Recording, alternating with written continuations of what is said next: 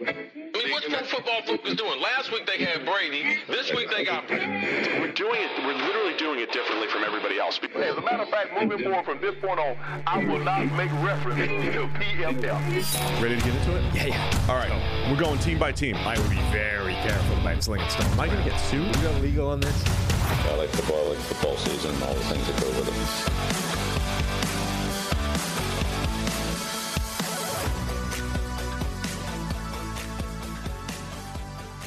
Welcome into the PFF NFL podcast. Steve Palazzolo, Sam Monson. We're here on a Thursday morning breaking down all things NFL, namely some bold predictions. Sam, you ready to go?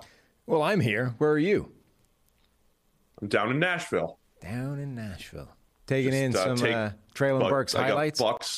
Bucks Titans practice over here. A little joint practice action. So I'm trying to take it all in and watch these teams. The joint practices are really valuable because you get a lot of reps. So I'm here to watch as they lead into their Saturday night preseason game. Who's anybody stood out so far? Not Tom Brady. Not Tom Brady. No.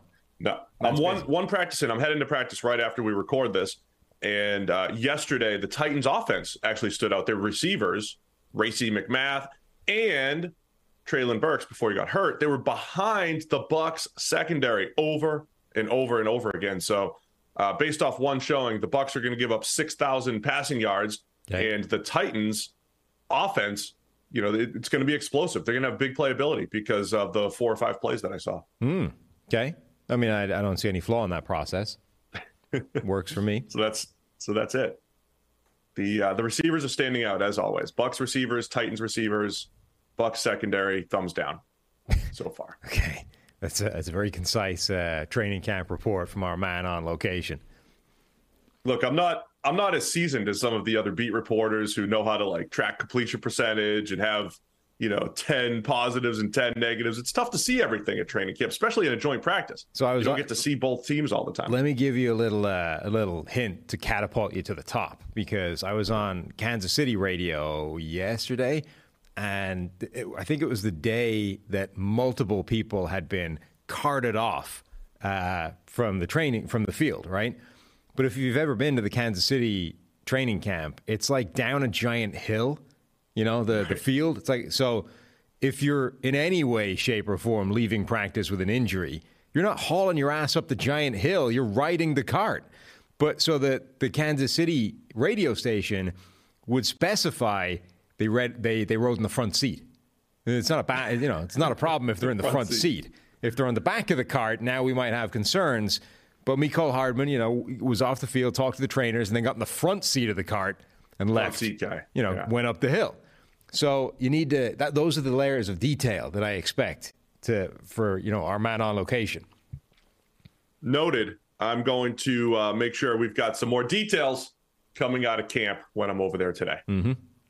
All right, buddy. What else we got here? Charity drive, trying to see you throw 60 miles an hour. I think I had a dream that you were throwing in the 40s.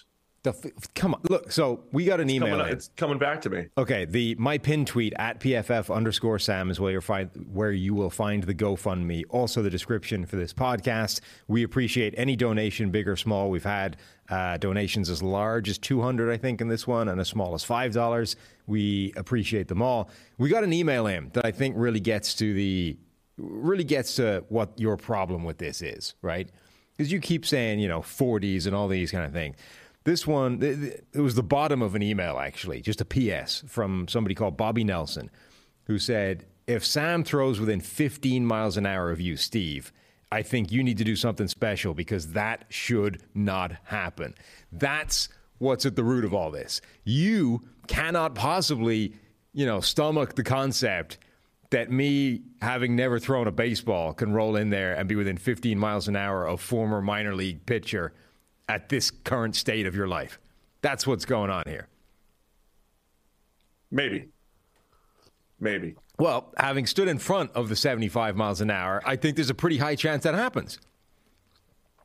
No, I don't think I still don't think you. The heart of it is, maybe Steve would like to throw higher, better than 74 here in his 40s. The other aspect of it is, I know how difficult it is to throw a baseball. I know how difficult it is. to throw it at a high level. It might be very difficult. I think you're underestimating the difficulty. I think it's tremendously difficult to throw a baseball at 95 miles an hour. I don't think it's very difficult at all to throw it at 60 miles an hour. I know. We'll see. Can we save that? Interns, get on that. Yeah, save that clip. Bookmark that clip, because that's probably going to be useful down the line. All right, so at PFF_Sam, it's the pinned tweet, and I can't wait to see it. Appreciate everybody who has already donated and people who are considering. We've had some great success with previous charity drives, and we're just trying to continue to push that forward and do some fun stuff for charities. I tell you, I will say though, we've got the radar gun in the garage. I keep saying to my next door neighbor that we need to go down and throw a ball and just see where we are from a number standpoint. I'm going to be so smug if we do that and it's 60 already, and I can just relax and be like, this is not a problem anymore. If it comes in, it's like 45. Now I've got, now there's going to be, now we got to do some work to try and get anywhere near the 60. But if we roll out there, calling me to train. Yeah, but if I roll out there and it's like 61 already, now it can just be, unfeasibly smug for the next however long it takes until we actually do this. All right, buddy. Well, good luck. See what happens. We will see what happens. Go ahead and check out Sam's pinned tweet at PFF_Sam. We definitely want to get into some bold predictions for the season, but if you haven't heard by now, Underdog Fantasy is the best and easiest place to play fantasy football this summer.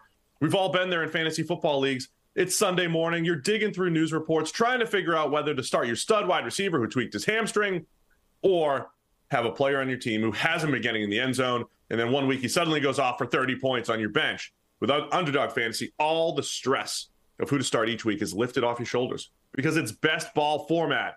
Draft your teams before the season starts and get the best score in your lineup each week.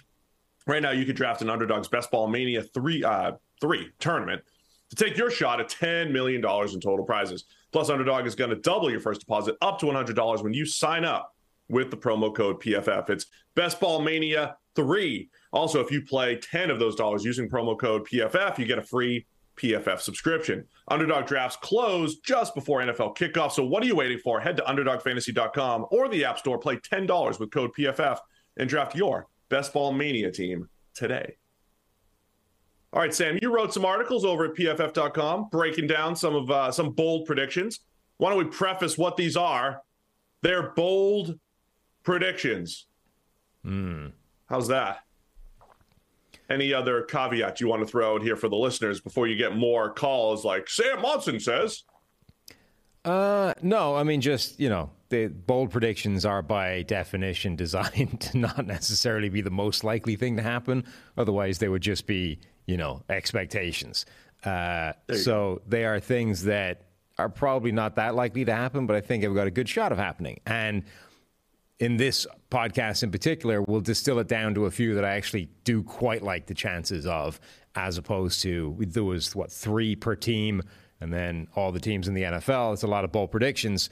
We don't have time for that on this kind of show. So we'll distill it down to a few choice ones and talk them out. All right, well, why don't you kick it off? Give me a bold prediction for the season and one that maybe you do actually believe in.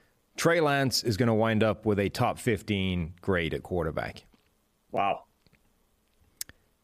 You say that, and yet it's the not 49ers QB. Yeah. Yeah, it's not that unlikely. I think, okay, number one, remember, rewind to when they drafted him, and it was actually even before they drafted Trey Lance, the idea was that whoever the 49ers take at number 3 overall is going to be the favorite for Rookie of the Year because he steps into Kyle Shanahan's offense, which, as we know, Tin Cup, the man can create magic out of almost nothing.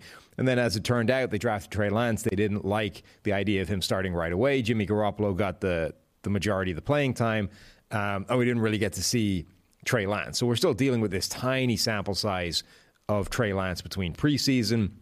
His college career is a tiny sample size. Pretty much everything we're working from is almost no playing time whatsoever.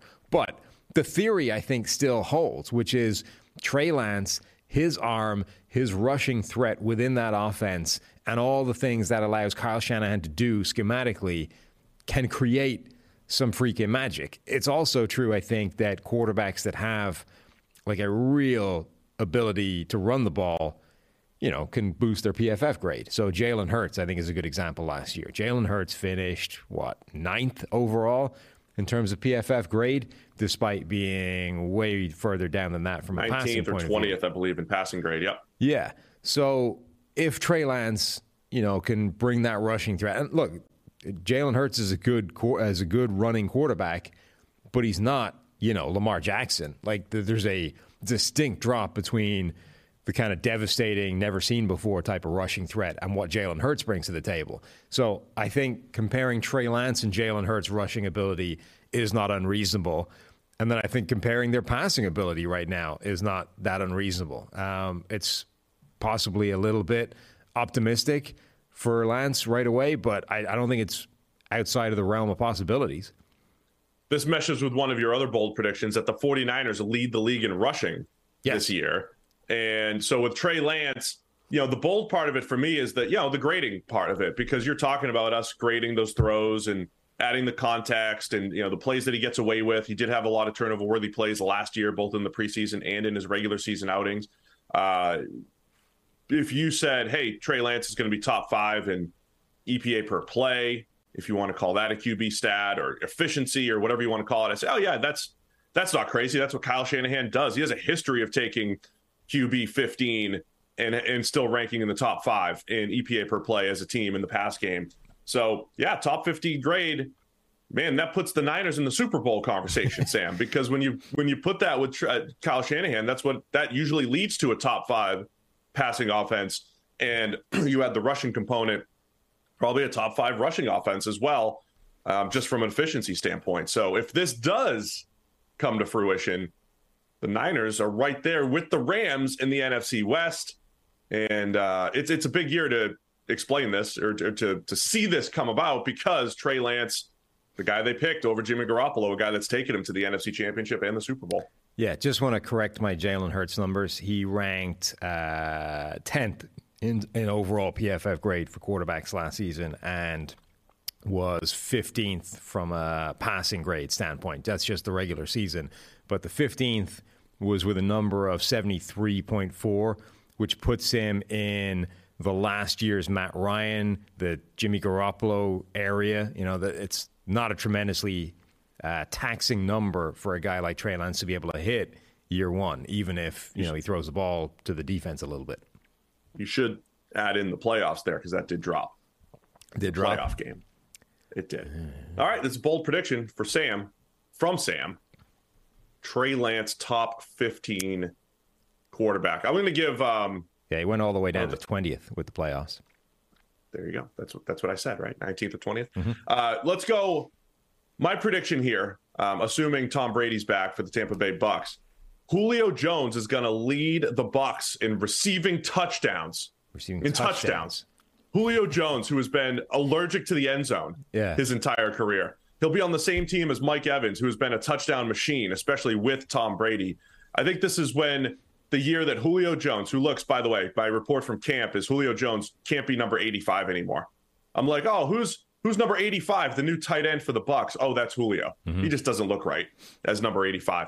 So if he changes his number from 85, he'll lead the Bucks in receiving touchdowns over Mike Evans, over Chris Godwin, over Kyle Rudolph, and Julio Jones going to set a career-high 15-plus touchdowns this year after years of disappointing fantasy owners as a guy that just had a bunch of yards but never really found the end zone. Julio Jones is arguably the greatest receiver of his generation. He has one season in his career with double-digit touchdowns.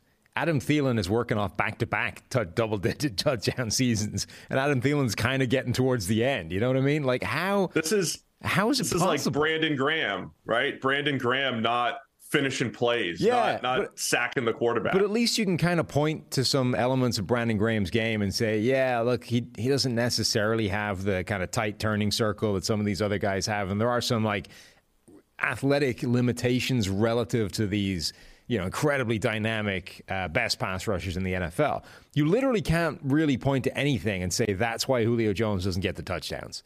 He's good at everything. Like, even I don't buy the idea that he doesn't work in short spaces, because there's too many plays where he does, and he's dominating in those areas. Like, and if nothing else, the size and the size and catch radius and sideline ability that he has should mean that he's got a ton of touchdowns just from that, even if he can't, run a short 3-yard whip route in the end zone. Like, it doesn't make any sense. And so my prediction here is, look, you're right. Like, Julio should have 8 touchdowns a year just in the fade game, right? Just fades and back shoulders alone, and I hate because of fades. his ball skills. And Brady and Mike Evans have really had that type of connection, right? If you leave them one-on-one, it's fade, it's back shoulder, use the catch radius. I think Brady might be able to extract that out of Julio Jones this year. So you think this is just a regression in the right direction? He finally has a quarterback that can make it happen? Or you think Tom Brady is going to make it his personal mission to add 25 touchdowns to Julio Jones's career and put him back where he should be? He should. I think it's a little bit of both. Brady's going to say, look, Julio, you're down. You're down in the touchdown department. We got to get that Hall of Fame resume looking really shiny, get you those touchdowns. Yeah. And then also schematically, if, opposing teams are really focused on the other big receivers around, that the Bucs are throwing out there, and especially Mike Evans, Julio's got some opportunities there. Because Julio's got 67 touchdowns, including the playoffs, in 11 years. Steve Largent had 100. Yeah. Tom Brady's dude, I mean, if I get you 25, I'm only chewing back 3 years. I'm not even getting you anywhere near, where you should be. All right, 25 touchdowns for Julio to get him creeping back toward Hall of Fame status as a touchdown creator. All right, what do you have, Sam? What other bold predictions here? I think the Carolina Panthers might make a wild card push. Oh, all in on Baker here, huh? Yeah, I mean, all in terms of Baker Mayfield's going to win the starting job and be competent at quarterback, which I think is probably, people are underestimating how important that is, They thought they had a competent quarterback for 3 games last year, and then, Sam Darnold collapsed, and so did everything else. And all the moves that they'd made in terms of, hey, we think we're a playoff team, let's go aggressive and make some trades and blah, blah. No. They have that now. Baker Mayfield looks back to where Baker Mayfield should be when he isn't playing with a torn shoulder. And look, people will still point out, it was in his non-throwing shoulder, right? That excuses it. And, and I get the idea that, being injured here shouldn't necessarily affect the accuracy of this arm or a decision. It shouldn't affect decision-making, quote unquote, in terms of why did he just throw the ball to a safety. But it does, right? If you've got a really, really injured shoulder, remember, this thing was separated and there was a fracture in there as well. This shoulder was wrecked. And on any given play, there's a 300-pound guy about to drive that shoulder into the turf and or fall on top of it, or both. You're telling me that isn't affecting the process with which you are, scanning the field, identifying where you want to throw the ball, and how quickly you're getting it out of your hands, right? I would argue that having that bad of an injury is a permanent factor in determining what your decision-making process is at quarterback, and not one that's helping it. So Baker Mayfield's decision-making getting worse and worse as the year wore on, I think is absolutely connected to that shoulder, as is the accuracy, because, having a wrecked shoulder on the other side isn't doing you any help. So I really think you have to throw out last year for Baker Mayfield's analysis. And the problem with Baker Mayfield is you have to throw out a lot of his career at this point, because you've got last year, injured shoulder. You got the Freddie Kitchens year where everything was so bad, everybody got fired at the end of it.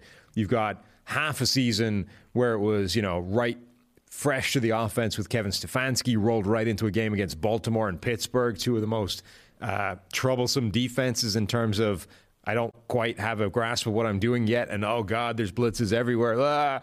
Throw the ball to the defense.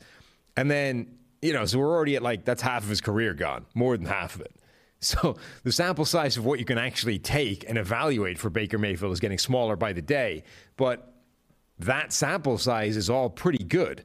It's not great, and it's maybe a letdown over what they thought they were going to get when they drafted a guy number 1 overall. But the difference between that and Sam Darnold is light years. It's unbelievable. So competent quarterback play with an improved offensive line, with a receiving core that's good, with a healthy, maybe Christian McCaffrey, with a defense that's got a lot of talent, the Panthers can push for the playoffs. It's not crazy, but man, you might sit here at the end of the year and saying, hey, it's another year we can't evaluate Baker Mayfield. Yeah, the offensive line looks improved on paper, but is it really? We don't know what we're going to get from Ike Ekwonu, the rookie left tackle, Brady Christensen at left guard, potentially Pat Elflein battling Bradley Bozeman at center. It's not like it's an incredible offensive line. They got Taylor Moton. They've got Austin Corbett. It is better. And I do like the receivers. I think those receivers will benefit playing with Baker than, much more than they did playing with Sam Darnold. And like you mentioned, McCaffrey being back, running back or not, makes an impact for this team. So yeah, it's not crazy, but it's still an uphill battle. Yeah, which is why it's a bold take here from Sam. All right, I'm going. I mentioned this one before. Mm-hmm. I think the Denver Broncos are the odd team out in the AFC West. I think the Broncos are not going to make the playoffs. I don't feel good about it. I don't feel good about this because it doesn't match my previous narratives, Sam. My previous narratives are, man, the Broncos look really good, nice roster, add a quarterback, and they added Russell Wilson. I think my concerns are, first off, Tim Patrick's out for the season. Love Tim Patrick. They do have other good receivers who are, they're good, but some guys unproven. Your KJ Hamlers, your Jerry Judys. The offensive line, it'll be all right in Denver. My concern still with Russell Wilson, that I don't know what we're getting from him, but I also don't know if this is a point in his career where he is taking a step back. If there is something physically wrong with him, where he did lose a step last year and his elusiveness isn't where it was. As much as we like Denver's defense, you don't have Vic Fangio calling the shots back there now. So if Fangio, call him a failed head coach for the Broncos, but did a nice job with that defense and built it for his scheme. So I'm going to say it's got to be bold, right? Because not every team in the AFC can make the playoffs. And I'm going to say Denver is one of those teams that doesn't make the playoffs. I think the only bold take you can make in terms of making the playoffs out of the AFC West is the Chiefs not making it. Everything else is entirely within the realms of possibility. The Raiders making it or not making it, entirely reasonable. The Chargers making it or not making it, entirely reasonable. And Denver making it or not making it is entirely reasonable. What if I add this, Sam? What if I add the Chargers are winning the AFC West? Bold take alert. The Chargers are taking over for the Chiefs this year. I mean, maybe, but again, is that surprising? The Chargers are always everybody's preseason darling. So... Look, my level of bold is pitiful. A little bit beyond 50%. We're just moving the needle a little bit here. Okay. Yeah, I'm not sure that's bold. Okay, that's it. Yeah, it's just not bold. I don't think it is. I think the only like I said, I think the only bold take you can make in the AFC West is that the Chiefs are the team that miss out. Everything else is the bell curve of possible outcomes. Everything else is slap bang in the middle of that bell curve. It's entirely possible. All right. Well, you come up with one. I'll try to do better next time around here. Okay. I think Atlanta's offense will rank in the top half of the league. In what? Insert generic offensive category here. I don't know, whatever you want to pick. Oh, that's bold. Yeah, not turnovers per game. Not everything, but whatever a fair evaluation of general offense is, the Falcons will be top 15. Use EPA. Okay. Let me check where they were last year. Probably not too crazy. So you're talking Marcus Mariota. You're just buying into week one. Marcus Mariota looked pretty good. Desmond Ridder did some nice things. You got Cordero Patterson, your guy there at running back / wide receiver hybrid. You got Kyle Pitts. You got Drake London. Okay, last year they ranked 27th in EPA per play. Yeah. Wait, I haven't turned off no plays. Maybe that'll make a giant difference. I mean, those plays count in EPA. They count. So you're saying Matt Ryan out, Marcus Mariota in, jumping up 12 spots. No, not that on its own, but I like the playmakers that they have. The combination of giant, freakish receivers, Kyle Pitts from last year was already great as a rookie. Drake London, on his one catch in preseason before he got hurt, he looked really good. Looked good, yeah. Overtime T.O. Brian Edwards is there. Don't forget that. Cordero Patterson, the unlocked weapon out of the backfield. They've added some players to the backfield as well. Marcus Mariota does bring a rushing threat and a rushing ability that I think can be harnessed well by the coaching staff. So does Desmond Ridder if he ends up playing.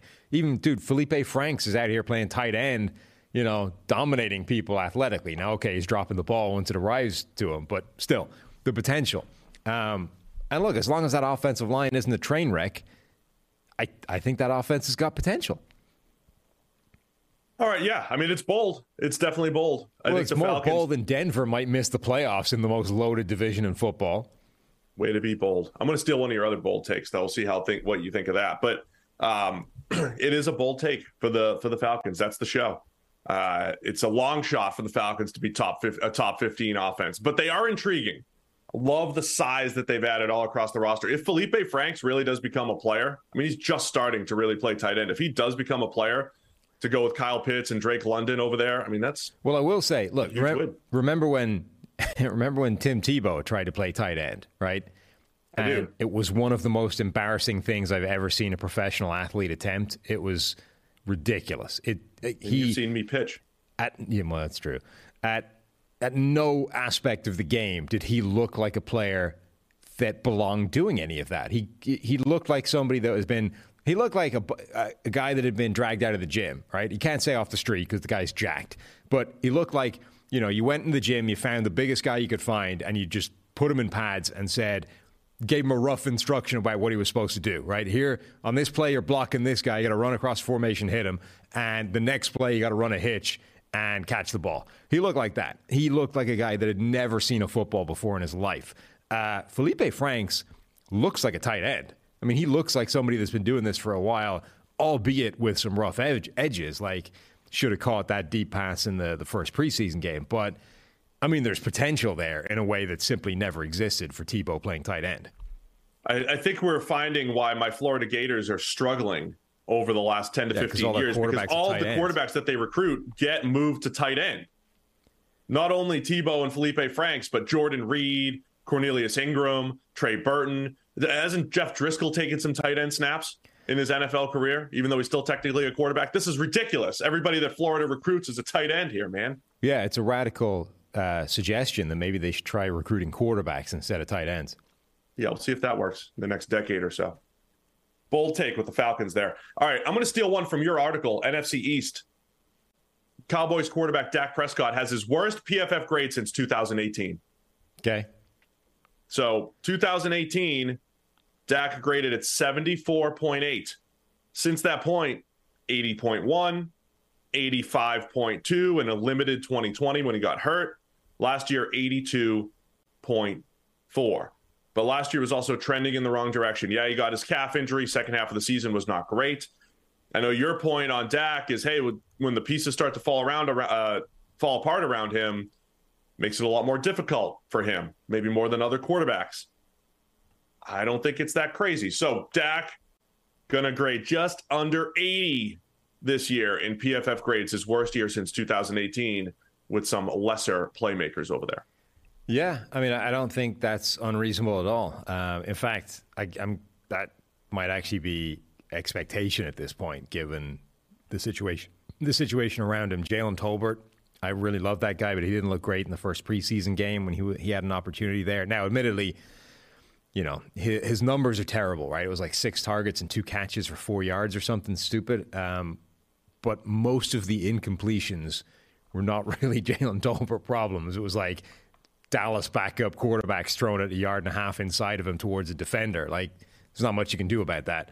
But they really need him to be good quickly, at least until Michael Gallup gets back. And then you need Michael Gallup to be back healthy and, back playing at a really high level immediately, which is a tough ask. And, then you need the offensive line not to take a step back and all those other things. So, yeah, I think that's a pretty good chance that happens. All right, buddy. What else do you have? Are we going to do some emails today too? Is that what we're? Yeah, I got a few bet emails towards some the end. Bets. Yeah. All right. Before we get into the next one, though, gentlemen, all men strive for gold in their life, right? Gold medals, gold watches, gold everything. However, there's a certain type of man who goes the extra mile. He walks with the confidence of an eagle and giggles in the face of danger. He's a big, hairless, winning machine, and when he unzips his pants, he sees platinum. That's right, Manscaped would like to introduce you to their best and biggest ultimate hygiene bundle yet. It's the Platinum Package 4.0. Manscaped is the leader in below-the-waist grooming. Now trust them with the whole shebang. Join the 4 million men worldwide who trust Manscaped by going to manscaped.com for 20% off plus free shipping with the code PFF. Manscaped's brand new Platinum Package 4.0 is the biggest bundle they've ever offered, giving you a bulk discount on Manscaped's top products. Get 20% off and free shipping with the code PFF at manscaped.com. It's 20% off, free shipping at manscaped.com. Use the code PFF. It's time you enjoyed the finer things in life and get yourself a Platinum Package for your Platinum Package. And the shampoo and body wash. Shampoo and conditioner. The shampoo is great on the beard. I mean, it might be great in the hair as well, but I don't have it. If you're bald with a big beard like Sam, grab that shampoo and conditioner. Yeah. Manscaped.com. All right, I think you're up. Staying in the NFC East, I think the Eagles are real Super Bowl contenders. I'm starting to think that more and more. My initial bold prediction in the article was that the Eagles will win the NFC East over Dallas. And the further we get, the closer we get to the season, the more I think that isn't going far enough. And actually, the Eagles might be like for real, not just able to overhaul Dallas within that division. I really like, obviously, the addition of A.J. Brown and what that does to the offense and all those kinds of things. I think it was kind of a statement for that team. And I mean, as much as you can make a statement in preseason, they went out there in that first drive and it was pass. Everything. It was just, and they carved they went straight down the field, scored a touchdown, easy money. I think that offense will be really good this year. They've got one of the best offensive lines in the NFL. I think they should have a much more powerful running attack this year than they had a year ago, where it was really good. And I think people might be overlooking the defense, which could be really good. Like, I think the scheme is the right, again, it's the stuff they're doing schematically is the way the rest of the league is going. That sort of Vic Fangio style of multiple safeties playing deep. They added, throwaway pieces like James Bradbury, who can be a high-quality starting cornerback. The idea that Jordan Davis and Nakobe Dean might be for real, that defense has the potential to be a really good unit as well. And all of a sudden, if that happens, you're talking about one of a very few teams that has a really high-end unit on both sides of the ball. The more the offseason, moves along here, Sam, the more you're buying into the Eagles. Yeah. Like, just the more you think, it's like me and the Raiders. I just start buying the Raiders. The more I think about them, the more I see their preseason games, whatever it might be. The Eagles are interesting because there was a point going into the offseason where it was like, all right, they made the playoffs, but are they really rebuilding? Or even before last year, when they made the playoffs, like last year at this time, we were wondering if the Eagles were in a pure rebuild. They were overhauling some of the pieces on their offensive line, at receiver, in the defensive backfield, a lot of changes, a lot of turnover. And then they, overachieved last year, I would say. They snuck into the playoffs. They weren't a contender in the playoffs. I don't think anybody expected them to win a game, but they were the 7 seed in a year where we just invited 7 seeds. But yes, I do believe there's a lot of improvement there with everything that you mentioned. Year 2 in that regime with Nick Sirianni. And there should be some Eagles hype. And that's what makes the offseason so fascinating, because I don't know that the Eagles are necessarily a better team than the Cowboys. The Cowboys were a much better team last year. I think we're clear on that. But both teams feel like they're going in a different direction. And that does change perception. And we'll see how much that actually, shows up on the field. But, not crazy, man. You just keep pushing those Eagles forward. I've officially started to feel sorry for Jalen Reagor, though. I watched who they play in the Jets in preseason, and I was looking through Sauce Gardner's coverage snaps. He played whatever it was, 12 coverage snaps. So I'm kind of looking through because I don't think he was targeted. So you're like, well, okay, what did he do? So I was looking through all of his coverage snaps, and his very first one, he's playing off coverage, cover 3 maybe, and Jalen Reagor is the receiver opposite him. Jalen Reagor is running like a 10-yard hook route and just falls over. Like, stumbles out of his break, face plants right in front of Sauce Gardner, who's just like, got it covered, and you're like, yeah, it was bad enough, when it didn't work out. You're being compared to Justin Jefferson. You're kind of constantly getting crapped on in a market that's, can't be fun to be an underachieving player or a guy that's sort of drawing the fans' ire. And now it's just like, okay, we've gone beyond parody and we're into like, this is just sad now. Poor guy. Might not make the team. Yeah, poor guy. I mean, poor guy in relative terms. I'm sure he's that rookie contract for the first round is worth quite a lot of money. So he's doing Probably okay. Rich guy, but yeah. But struggling as a football player. Yeah. Right now. Philadelphia Eagles. I have an anti-Eagles one, I guess. Oh. Not crazy. Not see how bold this is for you. It's probably not at all. But Ravens interior defensive lineman Travis Jones, yes. third rounder, is going to grade better than Jordan Davis. Okay. The Eagles interior defensive lineman. Jordan Davis, of course, goes in the top 15. Travis Jones, a guy that we thought was another first rounder. And I think everybody pegs the Ravens as getting Jordan Davis. Perfect Raven. We did it too. They're going to use this big two-gapping plugger up front, and everyone else benefits on that Ravens defense. Turns out it was the Eagles who wanted to get Jordan Davis and run that strategy. And the Ravens instead get Travis Jones, I believe a first-round talent. They get him in the third round. So I think Travis Jones, who also did outgrade Jordan Davis in week 1 of the preseason, for whatever that's worth, Travis Jones will outgrade the hyped-up 340-pound physical specimen that is Jordan Davis. Travis Jones over Jordan Davis in a PFF grade this season. And I graded him in college as well, albeit with a different level of competition. I think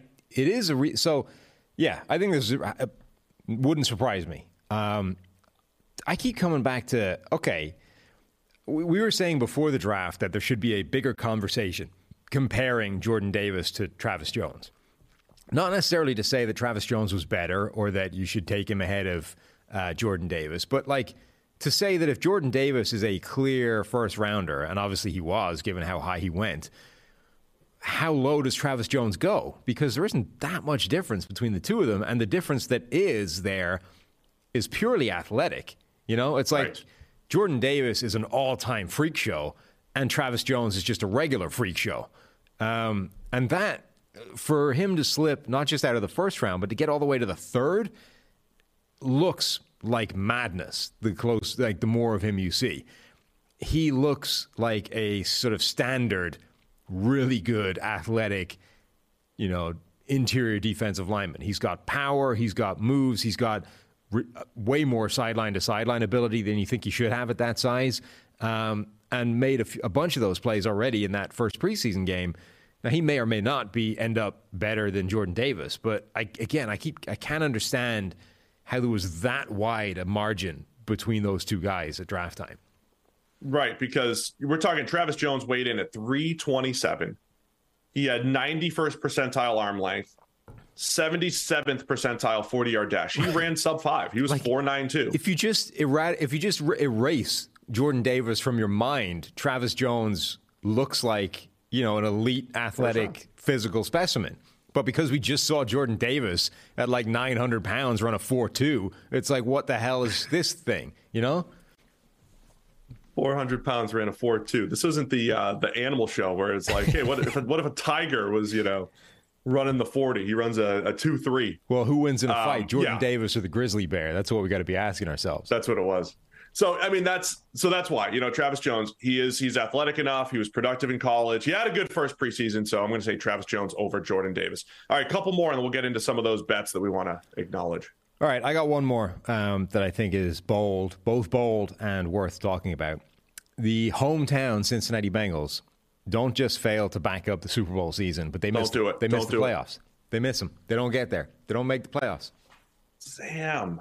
Dude, I can't even walk into my local Kroger without people asking, what's the deal with Sam? Why does he hate our team? Why does he not believe in our hometown Cincinnati Bengals? Who dey? Why do you not believe in this team that went to the Super Bowl, that has the highest graded quarterback in the NFL returning? He's in year 3. Yeah, he just had his appendix burst and all that stuff. He's got to get his weight back. And the offensive line looked like trash in preseason week 1, but they were all backups. Yeah, all that stuff's happening. But why can't you believe in our hometown Cincinnati Bengals after what they did last year? It's not that I can't, but it's that the AFC North is right up there with the AFC West in terms of arguably the toughest division of football. So somebody is going to fall short of expectations. Everyone assumes it will be the Pittsburgh Steelers, but Mike Tomlin has witchcraft working in his favor. That man doesn't lose over the course of a season. You know, maybe Kenny Pickett is actually better equipped to start and be okay right away than we think. And at 7.5 wins, maybe they win more than that. Baltimore is an obvious candidate to go from worst to first in terms of division standing because of how badly injured they got last year. Okay, Cleveland is a wild card given what's going on with Deshaun Watson, and who knows what their quarterback situation will be. But I think everybody acknowledges that the Bengals overachieved last year in making it to the Super Bowl. And I think they acknowledge that. That's why they went out there and overhauled an offensive line in the offseason, grabbed 3 new starters to try and make sure that they were better this year than they were a year ago. They didn't just go, oh, we're right there. We were a couple of plays away from the Super Bowl, so let's add, 1 player. And then we're there. That's the piece, the missing piece of the puzzle. That's the difference. They knew that they overachieved. And this thing was built off mind-blowing Joe Burrow play, an insane Ja'Marr Chase play. But when you look at what that actually resulted in, they were 13th last season in EPA per play. Like, it wasn't the best offense in the NFL. It wasn't, this dominant, unstoppable force. It was a reasonable offense that rode insane, high-leverage, big plays. Like, remember, they're in trouble against the Chiefs, and then Kansas City lines up in man coverage, and it's a bomb to Ja'Marr Chase on, 3rd and 27 or something like that? Like, they needed those huge plays in high-leverage situations to dig themselves out of some holes. And as much as they have the talent in Burrow and Chase in particular to keep doing that, it's so hard to repeat absurd play on money downs in high leverage situations and explosive plays. They were a massively explosive offense, and that's a very hard thing to sustain long term. They might get better this year in terms of overall offensive efficiency, but if that doesn't offset the amount they're probably going to regress, it might not be enough to overhaul the Ravens and to keep pace with the other teams. It's bold, Sam. It's bold. I don't buy it. I think the Bengals are still a playoff team. I think they're still on the ascent. Yeah, but the problem is, but it is one of those things where they're one of those teams though that could play better. Sorry, I'm just saying. Over we think that the Bengals look like a playoff team, but so does like 10 other teams in the AFC. I know, meaning at least 3 of them. I think the Bengals will play better this year and not make the Super Bowl. That's a lot of times people just remember the final result last year. Bengals Super Bowl team. Therefore, it must have been great. Just like I said with the Rams, right? The Rams won the Super Bowl, but they had some duds along the way. They had some points in the season where it looked bleak, like it was all going to fall apart. And then they rallied, and the Bengals had their ups and downs and bad losses to teams that they should have beaten, and some not lucky plays, but as you mentioned, high leverage plays that are maybe tough to replicate. If you put yourself into that situation again, can you bail yourself out with a play or two? That's very difficult to do. So I get it. I buy into Bengals regression record-wise and result-wise, but maybe not all the way to they're not making the playoffs. Because, again, I want to walk into my local Kroger and not have people yelling at me anymore because of you. How can you buy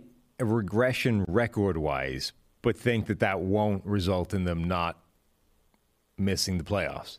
No, I'm saying not record-wise necessarily. I'm saying they're not going to make the Super Bowl. Like, they might have a wild card exit or a divisional round exit that is disappointing. I mean, it's going to be disappointing for a fan base that was in the Super Bowl last year, but I think they'll be a better team. I think they're a better team this year than last year. Offensive line improved, defense another year in that system with some added pieces, and Daxton Hill is a rookie.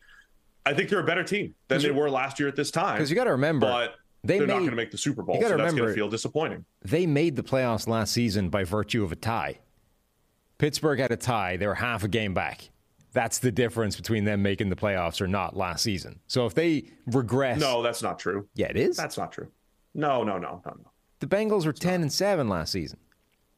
Yeah, but they sat everybody in Week 18. They were already in. They'd have clinched. Okay, but like they clinched by virtue of tiebreakers, but they're like a game ahead of the... They're like a game ahead. They would have been 11-6, though, in Week 18 if they had played. Only if they played and won. Baltimore? Yeah. Yeah, Baltimore with, was it Josh Johnson or Tyler Huntley at quarterback? Yes, they would have won. That wasn't stopping them winning other games. Whatever. Anyway, the point is it takes like a game. They lose one game extra this year through regression of unsustainable, high leverage plays, given the state of the AFC, they're right on the borderline. I understand, man. I understand. It wasn't clean all the way through, and I can understand some regression for the Bengals this season. Let us know all of your bold takes, everybody. I got one more. Okay. Derek Carr will be an MVP candidate. Derek Carr, MVP candidate. He's going to put up his best numbers of his career. We're going to be halfway. I say MVP candidate because you can't say he's going to rank top 5 in the MVP race or whatever, because they only do one vote and pretty much 2 guys get MVP votes at most. 3 at most, really, in a given year. But Derek Carr will be in the MVP conversation late into the season. He might lose it late. He's done that before, but he'll be back in the MVP conversation. Best numbers of his career. Might flirt with the most touchdown passes in the NFL this year. They're going to be in some shootouts, I think, with some of their AFC West foes. And you got Devontae Adams coming in there. You got Hunter Renfrow. You got Darren Waller. Might not find a better trio in the NFL because of how good Devontae Adams and Darren Waller are at their respective positions. This is the year Derek Carr feels like he takes this massive leap in his game. He might not, but the stats are definitely going to show it. Yeah, I mean, I think the sky is the limit for Derek Carr in that offense if the offensive line is viable. If it's not, it's probably not going to matter. Yeah, that's about right. Yeah. So we'll see. We'll see what happens with the offensive line. But I honestly think the Raiders should be looking waiver wire, looking for that veteran offensive lineman that's being pushed out, like maybe reunite with a Gabe Jackson if he gets cut in Seattle, whatever it might be. I would scour the waiver wire here in August, stitch that thing together, creep it back toward below average, and then, see what happens with that pass game, because I think they could be really good this year. Yeah, I think it's entirely possible. I've got a few emails for bets that we want to get to, but actually there's one that isn't a bet that I want to cover first. Before you start, football fans, join the next generation of fantasy football with Rainmakers Football, the first ever NFT fantasy game from DraftKings. It's the only NFT fantasy game licensed by the NFLPA. Now you can play all season for millions in prizes by building the ultimate NFT franchise. Right now, everyone can get their first full roster starter pack for free. Playing Rainmakers is simple. You buy, sell, bid, and win player card NFTs of the biggest names in the game through regular drops and auctions on DraftKings Marketplace. Craft lineups of athletes from your NFT collection and earn points for touchdowns, receptions, and more, just like daily fantasy football. Build your NFT franchise and enter free Rainmakers football contests all season long to compete for millions in prizes. The next generation of fantasy sports is here. So download the DraftKings Daily Fantasy app now. You sign up with promo code PFF, click the Rainmakers tile, and opt in to get your first card for free. Plus, play for millions in prizes all football season while building the ultimate NFT fantasy franchise with Rainmakers Football. It's promo code PFF, build, play, win only at DraftKings. Contest entries dependent on type and number of NFTs held. Eligibility restrictions apply. Void where prohibited. See DraftKings.com for details. All right, Sam, what you got? Okay, so we had a couple other people reference something like this. I think our longtime listener / emailer, Eilish Roach, mentioned that Josh Allen and Patrick Mahomes' contracts were already starting to look like bargains. Remember, those were the first $500 million contract signed by any professional athlete. Josh Allen with his giant extension. The next couple of deals that come up, those are already going to be, fourth, fifth most valuable deals, and they're talking about maybe reworking Mahomes' deal already. This one is in a similar vein, but it takes it to another logical conclusion. Hi, Sam and Steve. I remember in last year's 32 Questions episode being disappointed that I think he means last week's, that the Vikings question was on Kirk Cousins. We know who he is, what he can do, what's left to say. Maybe then this year, can we get more out of Kirk? I know I've missed the boat on the questions episode, but I have what I think is an interesting team-building question. We've seen Mahomes and Allen sign huge, long-term deals that give their teams great cap flexibility down the road. Given the inflation in the wide receiver market, would a similar type of deal make sense for Justin Jefferson? As a ballpark, say, 8 years $250 million with the first two guaranteed. Jefferson is an undisputed superstar, and a contract like this could let the Vikings go for a rookie quarterback in 2023/24, but still have flexibility to push money down for JJ down the road and sign a big money veteran quarterback in 2026 if the rookie doesn't work out, giving Kwesi the opportunity for 2 bites at quarterback without losing Jefferson. Hope to hear your thoughts on this. As ever, more rugby and less baseball is the way to go. P.S., and honestly, this is relevant. If you answer this question, I'll donate to the fundraiser. And good job. Thinks, good job taking the question. Thanks. That was smart. He thinks that I can hit the speed, the 60 miles an hour. Oh, that's why. Yeah. I think, guys, if you want your email answered or question answered on the podcast, make sure you just tell Sam that he'll hit 60 miles an hour. We don't want to read it. We don't want to get embroiled in a cash for questions scandal, but it certainly isn't going to harm your chances of having the question read out. I'll put it that way. I think the IRS might be after us soon, but we'll take our chances here. I think this is interesting. The idea of, quarterbacks are now signing, or some quarterbacks are signing these monster long-term extensions, and those are seen as team-friendly because of, how much it allows them to plan out their sort of financial and cap situation for the next X number of years. What about taking that to a different position and saying, all right, let's plan out a young superstar hitting his second contract and lock that guy up for a decade. Lock that guy up for the next 8 years. I like the creativity. I think some of the difference at the wide receiver position is wide receivers generally view the market as where do I want to go? Who do I want to play with? I think wide receivers more like having the flexibility of saying, I'll go play with that quarterback, or this team has QB stability. I wonder how difficult to sell this is for Justin Jefferson to say, we're locking you up for Kirk Cousins right now. Chances are you're not with Kirk Cousins for the next 8 years. Yeah. When you're a quarterback, it's hey, I'm the leader. I'm the leader for the next 8 to 10 years. Build that team around me. If you're Justin Jefferson, you're taking a chance and saying, I've got Kirk Cousins. I might have a rookie. Sam Darnold might come in for a year. Who knows? I don't know what that quarterback situation is. It's a lot harder for me to give up the rest of those years of my career.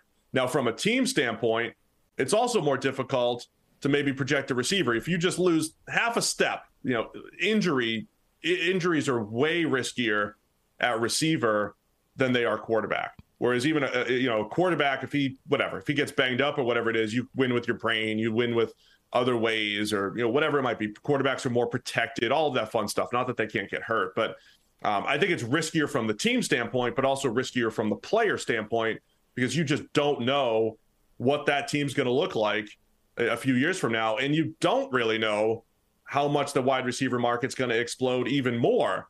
And that's why it's interesting when players value different things. We've talked about Dak valuing getting to the market again in a few years, where an Allen or a Mahomes might value being the face of the franchise for the next 10 years and having that security. I think most receivers would value getting back to the market 2, 3, 4 years from now, rather than just having the 8-year. It would be a groundbreaking deal. It's not crazy. It's just harder to do, I think, for a receiver. I think the sheer weight of money is going to be a big factor here. The highest amount of guaranteed money given out to a receiver right now is $56 million for A.J. Brown. Right, A.J. Brown has $56.5 million, according to our friends at Over the Cap, guaranteed money attached to his contract. Tyreek Hill is at 52.5, and then those are the only two guys above 50. If you went in there and said, okay, Justin Jefferson, we're going to give you an 8-year contract, and there's $93 million guaranteed attached to that. $40 million essentially guaranteed, more than anybody else. The first 3 years of this deal are going to be guaranteed. From a team perspective, you're guaranteeing the money in the next 3 years of his deal, which theoretically should be 3 more dominant seasons.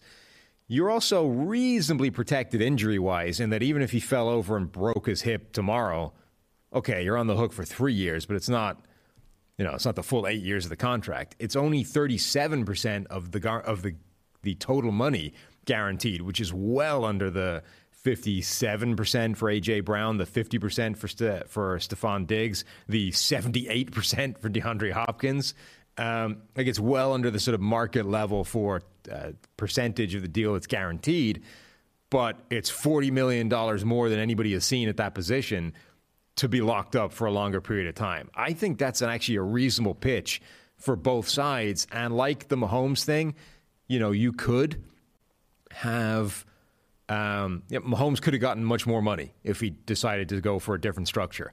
But he valued the idea of being locked into Kansas City for a decade, of the flexibility that it gave the team in terms of what they can do, knowing that they have him locked up for a decade.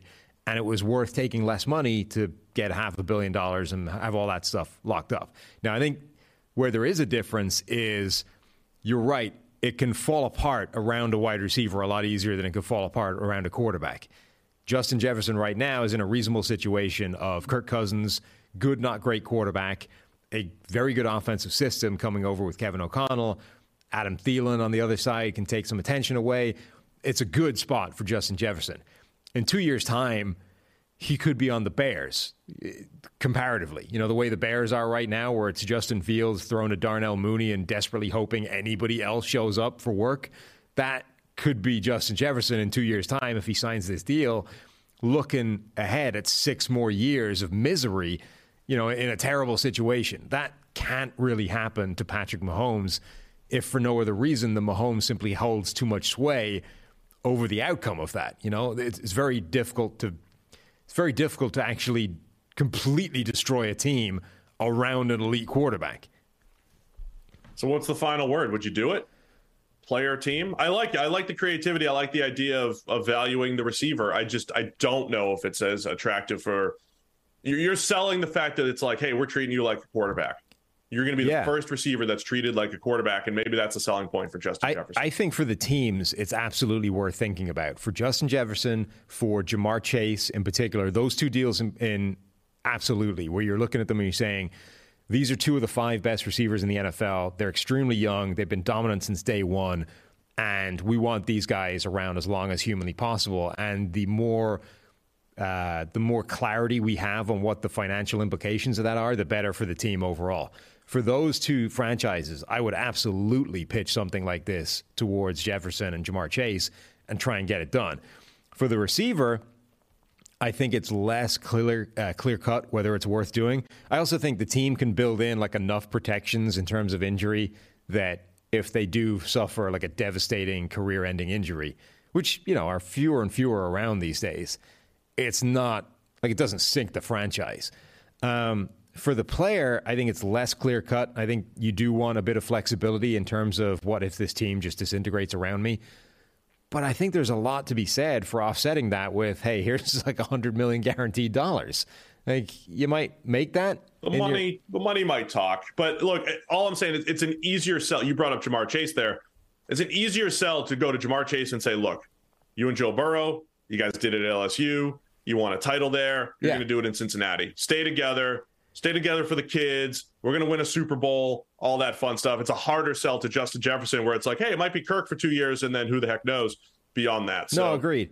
But again, I could see the Jamar Chase, Joe Burrow package deal for the next 6 to 8 years could be really attractive. Yeah, agreed. And I think when you're the team pitching this to the player, the flexibility that it gives them has got to be part of the pitch. So with, it's like, hey, we're going to keep you and Burrow together, and this is going to help us do it. And for Jefferson, it's like, okay, it might not be Kirk Cousins, but the money we're going to get, or the financial security and knowledge that we have by getting this kind of deal done lets us make sure that we're not going to let you go begging. We're going to make sure there's a good quarterback here, and we're going to need this money to get it done.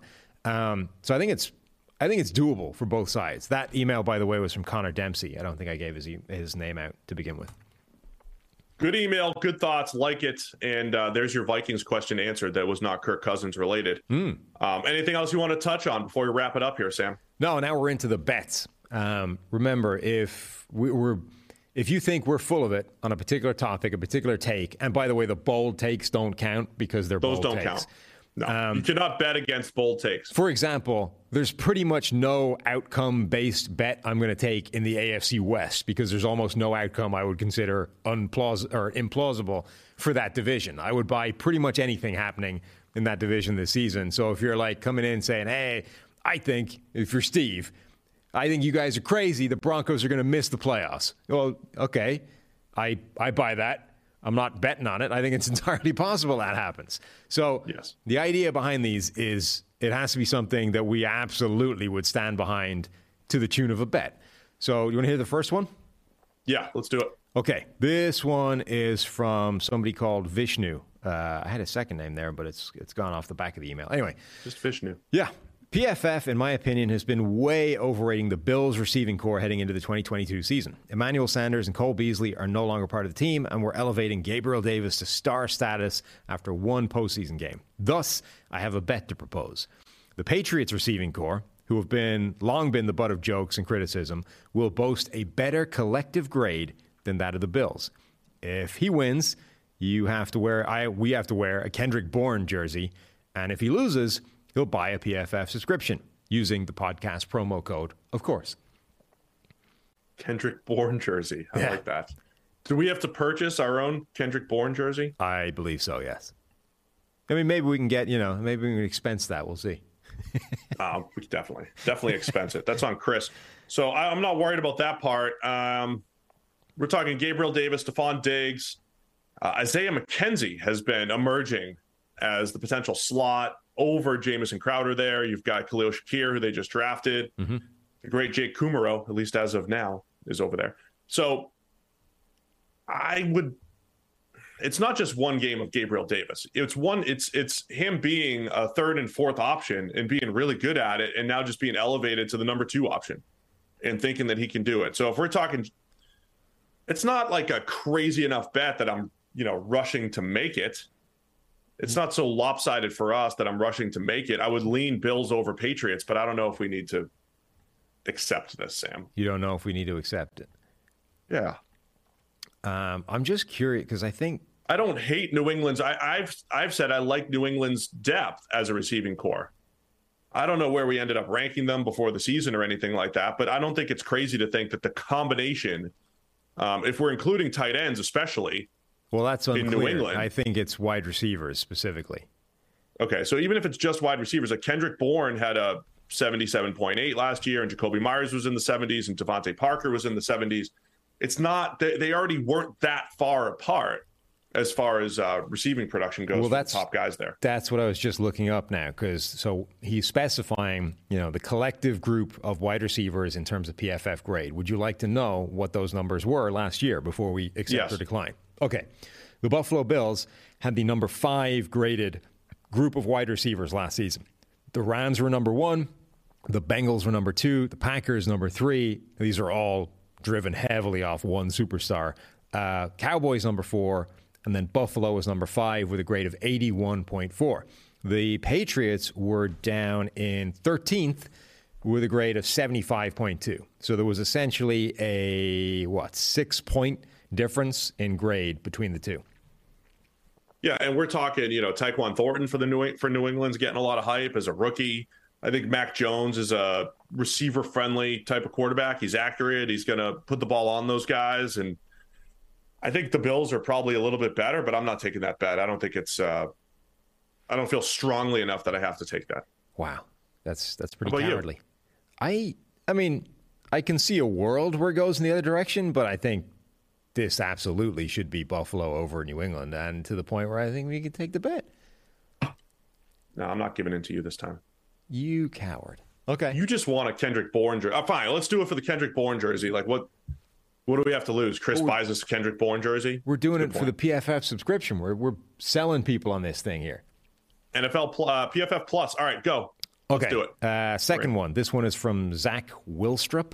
Hey, y'all. Oh, God, I can't say y'all. Is he from Florence? Can't do Florence it. Y'alls?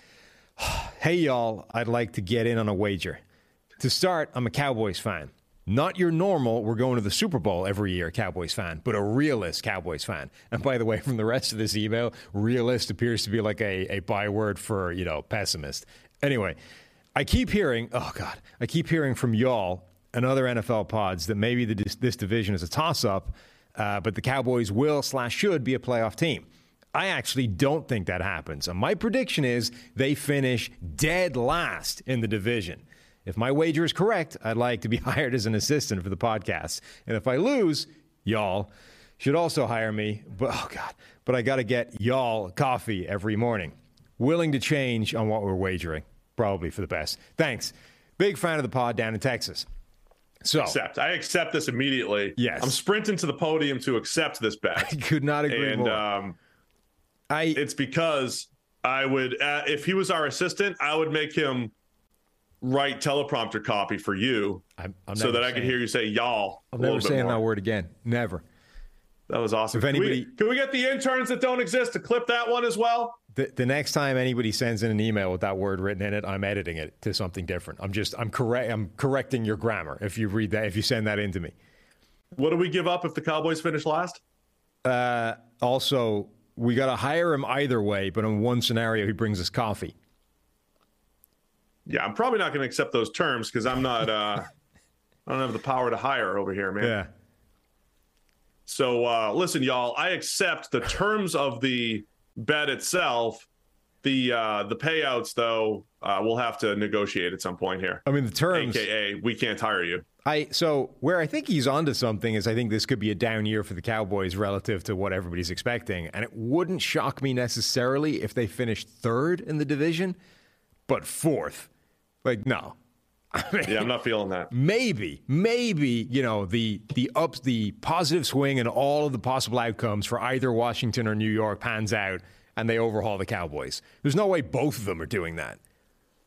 So I accept that I don't believe the Cowboys will finish last. We are 100% accepting that.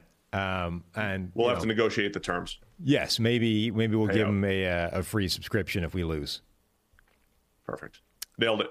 Okay, last one is from somebody called Bradley Ackerley.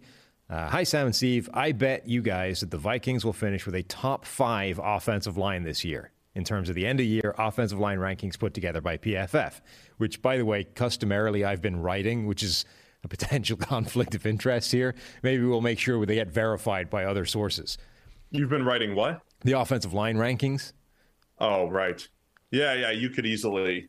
Yeah. So we'll have to make sure that they get vetted by somebody other than me. Well, why don't we just make it pure? Like, we'll just say every player that played offensive line and just go by grade. Well, because I think the rankings are the right way of doing it in terms of, adjusting for the scheme, adjusting for schemes, difficulty, time to throw, those kinds of things. I just wanted to put in the interest of full disclosure, I have been writing those offensive line rankings. Now, Vikings, 6th. With a bet on the line, we will make sure that they get vetted by, Renner or somebody. Fair. Okay, so here's why this one's not crazy for it to actually happen. I'll probably accept it, but we've got Kevin O'Connell coming in, Sean McVay system. We've seen McVay turn offensive lines completely around. 2016 to 17 Rams went from atrocious offensive line to one of the best. They had one real blip in the McVay era with the Rams, 2019, I believe it was, with Jared Goff, where the whole thing fell apart. But for the most part, they've done a nice job. It's kind of like Shanahan always creates offense, McVay, and that offense usually has a good offensive line, and they put them in position to succeed. And the Vikings were already creeping back toward average plus, right? With Christian Darrisaw last year as a rookie. We already know Brian O'Neill's pretty good. Ezra Cleveland could be solid. The questions are going to be Garrett Bradbury coming back at center if they keep him there, and then Jesse Davis maybe stepping in at right guard. Ed Ingram looked good in the preseason, the rookie that they really liked. It's not crazy to think that they're going to be much improved, but I'm willing to accept the bet that they're not going to be top 5, especially with Sam putting the rankings together and putting them at 6th whenever we need to. Yeah, I mean, I agree that they should be better. I think it's pretty crazy to say they're going from where they were to 5th or top 5. They finished last season's offensive line rankings 23rd, and that was up 2 from whatever the previous iteration of the offensive line rankings was. So they were heading in the right direction, albeit slowly. They were, in fact, legitimately creeping back toward average. Then Mike Renner wrote the offseason, sort of preseason offensive line rankings, and they were 19th. So they've gone from 25th to 23rd to 19th in the last 3 iterations of these rankings, which I think is a fair interpretation of where that line is headed, which is slowly upwards towards average. I think it would take a minor miracle for them to get from there to 5th by the end of the season. So I am all for accepting this one. All right. PFF NFL podcast accepts this bet. We do. What do you think? Next week or the week after for a full show of these bets? Yeah, sometime in there. We'll see. Sometime before the season, we'll have a full show accepting or declining all the bets you guys have sent in. Keep sending them in. NFL podcast at pff.com. And all those places you can see on the screen here on YouTube. Contact us, send your bets in, and we will accept or decline live on the air. Did we Sound accept good? all three of those? I convince you to be less of a, fence sitting whinger? Yeah, man. Whatever. Just Perfect. accept. Let's just do it. Let's go. Gonna be buying a Kendrick Bourne jersey. Yeah, it's a Patriots. This is going to be jersey, better. so, This will be better than fantasy football. We're going to be like Dr. Eager over here, tracking a spreadsheet of bets all year and be like, oh, where's this one rank out of like 72 bets? How are we doing so far? 5 weeks in, we're going to have all these updates, and yeah, it's going to be intense. Yeah, we'll have the whole thing set up so that people can track along and monitor how we're doing relative to the fans over the course of the season. We'll have to get some of the imaginary interns to, fill in how we're doing in that spreadsheet as well. That's a lot of work. Yeah. Anyway, we appreciate everybody for tuning in. That it, Sam? We done? I believe so, yeah. You're going to go off to practice. You're going to figure out. I got to get to practice. Yeah. Tell us who's playing well, who's not. Tell us who's riding in the front or the back seat of the cart. I'll be keeping an eye on the golf cart for sure. I'm in the I'm a little restricted. I'm in the family and friends section, not the media section. So I'm a little restricted. I'm with like moms and kids rather than, our friends in the media. Do you line up, with the kids after practice with like a little mini football for somebody to sign? No, there's an art to like sneaking on the field. So you just kind of like follow the family onto the field to kind of like act like you're talking to players and everything. Yeah, there's an art to that. So that's what I usually do, not getting autographs here. Did you see the little video clip of when Case Keenum dressed up as a fan and tried to get autographs from the Bills players, right? And there was that, so that they'd turn around and be like, yeah, sure, and then they'd like double take, when they realized it was him. I'm imagining the same thing, except the double take with you would be like, yeah, sure, Sonny. They turn around expecting some like small child, and then like have to look up at the giant that's standing there with like a mini football in his giant oversized dustbin hands.